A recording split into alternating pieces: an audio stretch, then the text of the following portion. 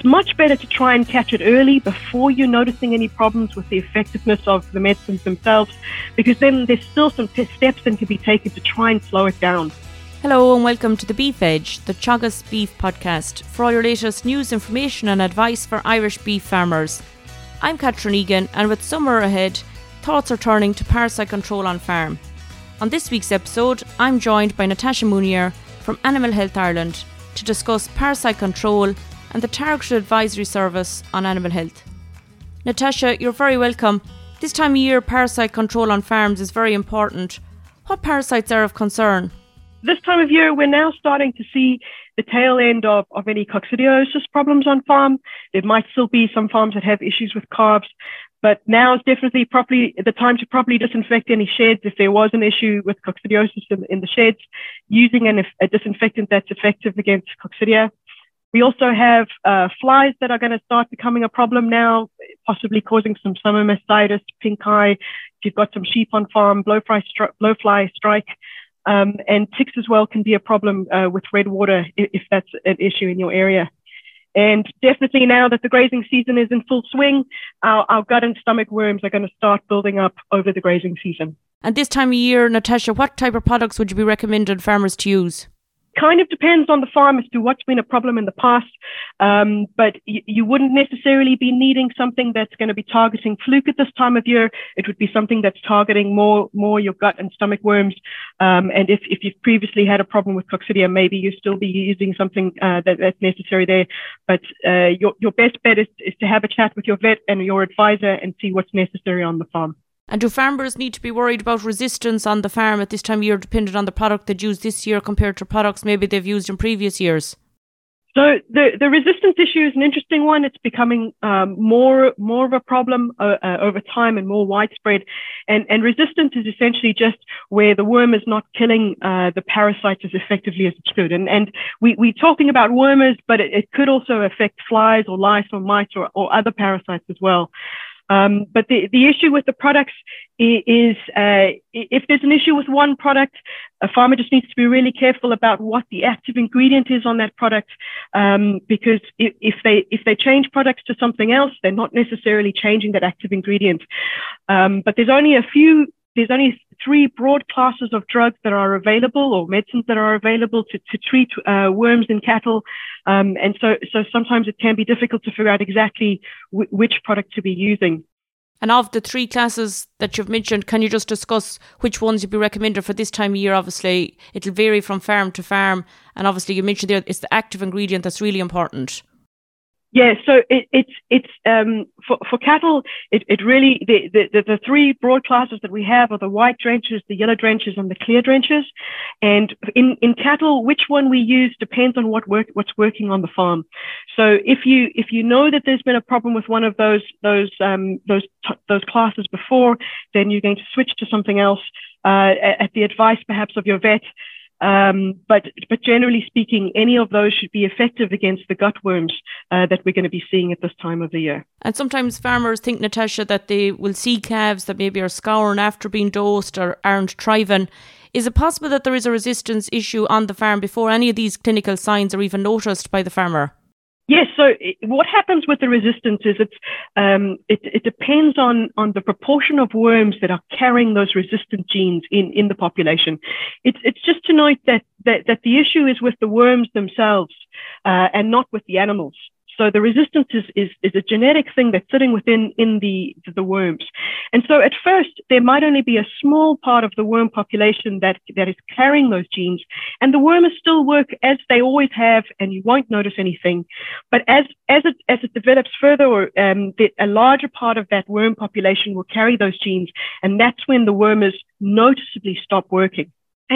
But it's much better to try and catch it early before you're noticing any problems with the effectiveness of the medicines themselves, because then there's still some steps that can be taken to try and slow it down. But you see, once the treatments are not really working as effective, it's difficult to get on top of that situation. It's essentially considered a permanent problem on the farm. And we only have those broad three classes to work from. So then we would be, once we can't use the drugs as effectively, we then have to move on to other things like pasture management, lower stocking rates, other things that reduce the worm burden that don't involve medicines. But these are things that we should be incorporating into our parasite control in any way to try and reduce the number of treatments that we're using. And I suppose really you're touching on it there, Natasha, for farmers in order to establish if there is a resistance on their farm, the targeted advisory service on animal health, that will be of assistance to farmers. Yeah, indeed it will. So what the Target Advisory Service is, it's essentially an opportunity to get your vet out on farm to discuss parasite control. And as part of that service, there's also going to be 2 fecal air counts that are available for use. And that's just essentially the dung sample, just to check the number of eggs that are in the dung.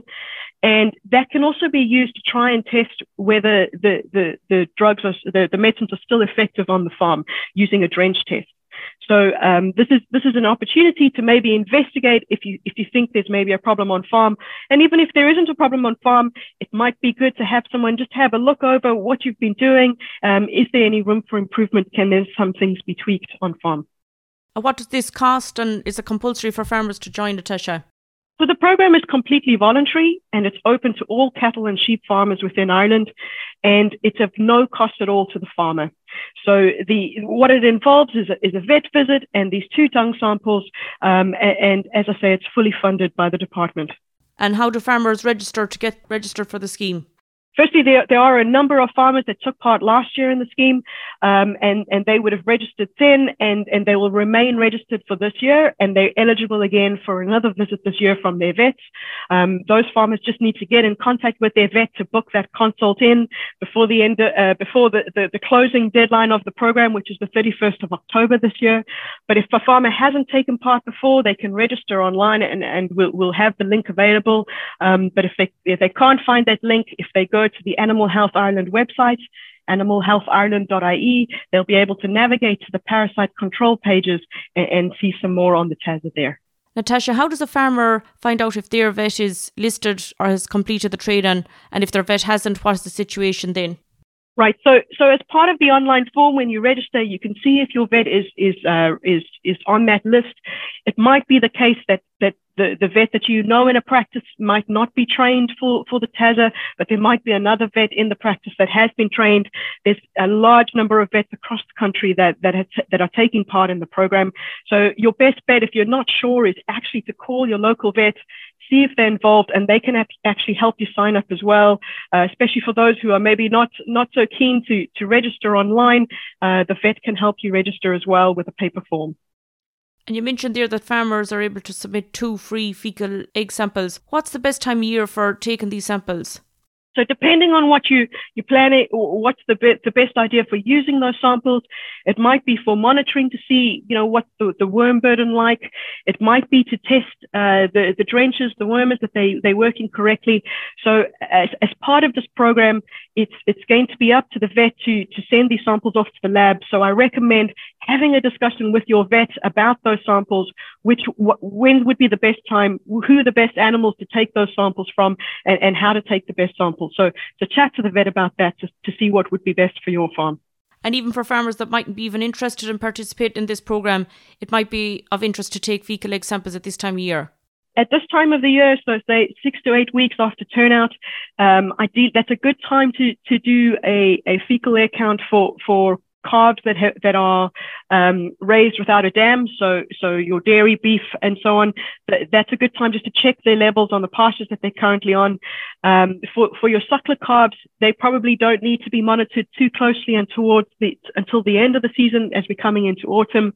But if you're wanting to test whether your drench is still working effectively because you think maybe it's not working as well as it used to, then I would suggest chatting to your vet or advisor on the protocol for that. It needs 2 samples before and after treatment, and your vet can advise you on the timing depending on which drug that you're using. Natasha, you mentioned there the dairy calves and calves from suckler herds for treatment. In relation to yearlings, what would be the treatment plan for those?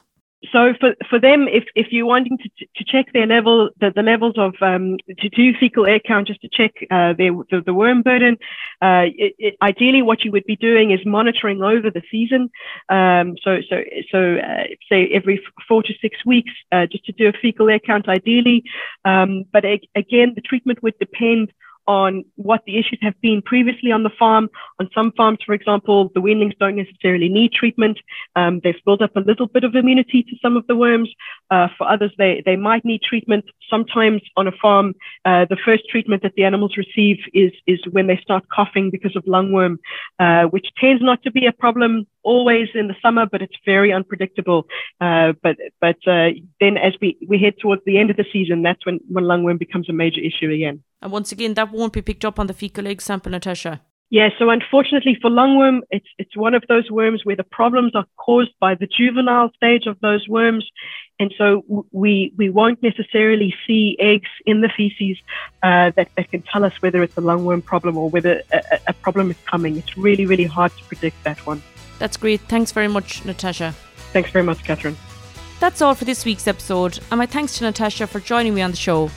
You can catch up on all other shows and interviews from the Beef Edge podcast on the Teagasc website at teagasc.ie, or you can listen on Apple and Google Podcasts as well as Spotify.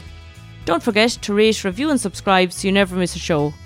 For all other updates from our beef programme, keep an eye on our Twitter and Facebook pages. Until next time, I'm Catherine Egan, and thanks for listening.